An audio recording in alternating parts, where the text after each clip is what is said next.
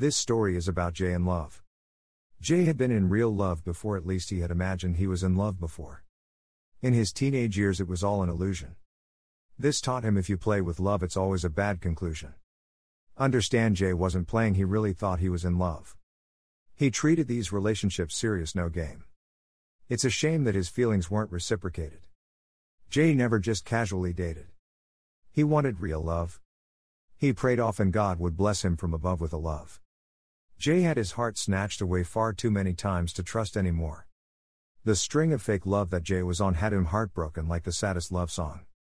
How long will love escape his grasp, Jay often thought. His heart was broken but his spirit and mind intact. The impact of a broken heart was holding him back, so Jay put love in the background. Until this day Jay is searching and searching. Where is real love found?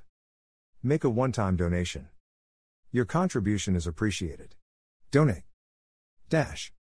Make a monthly donation. Your contribution is appreciated. Donate monthly. Make a yearly donation. Your contribution is appreciated. Donate yearly.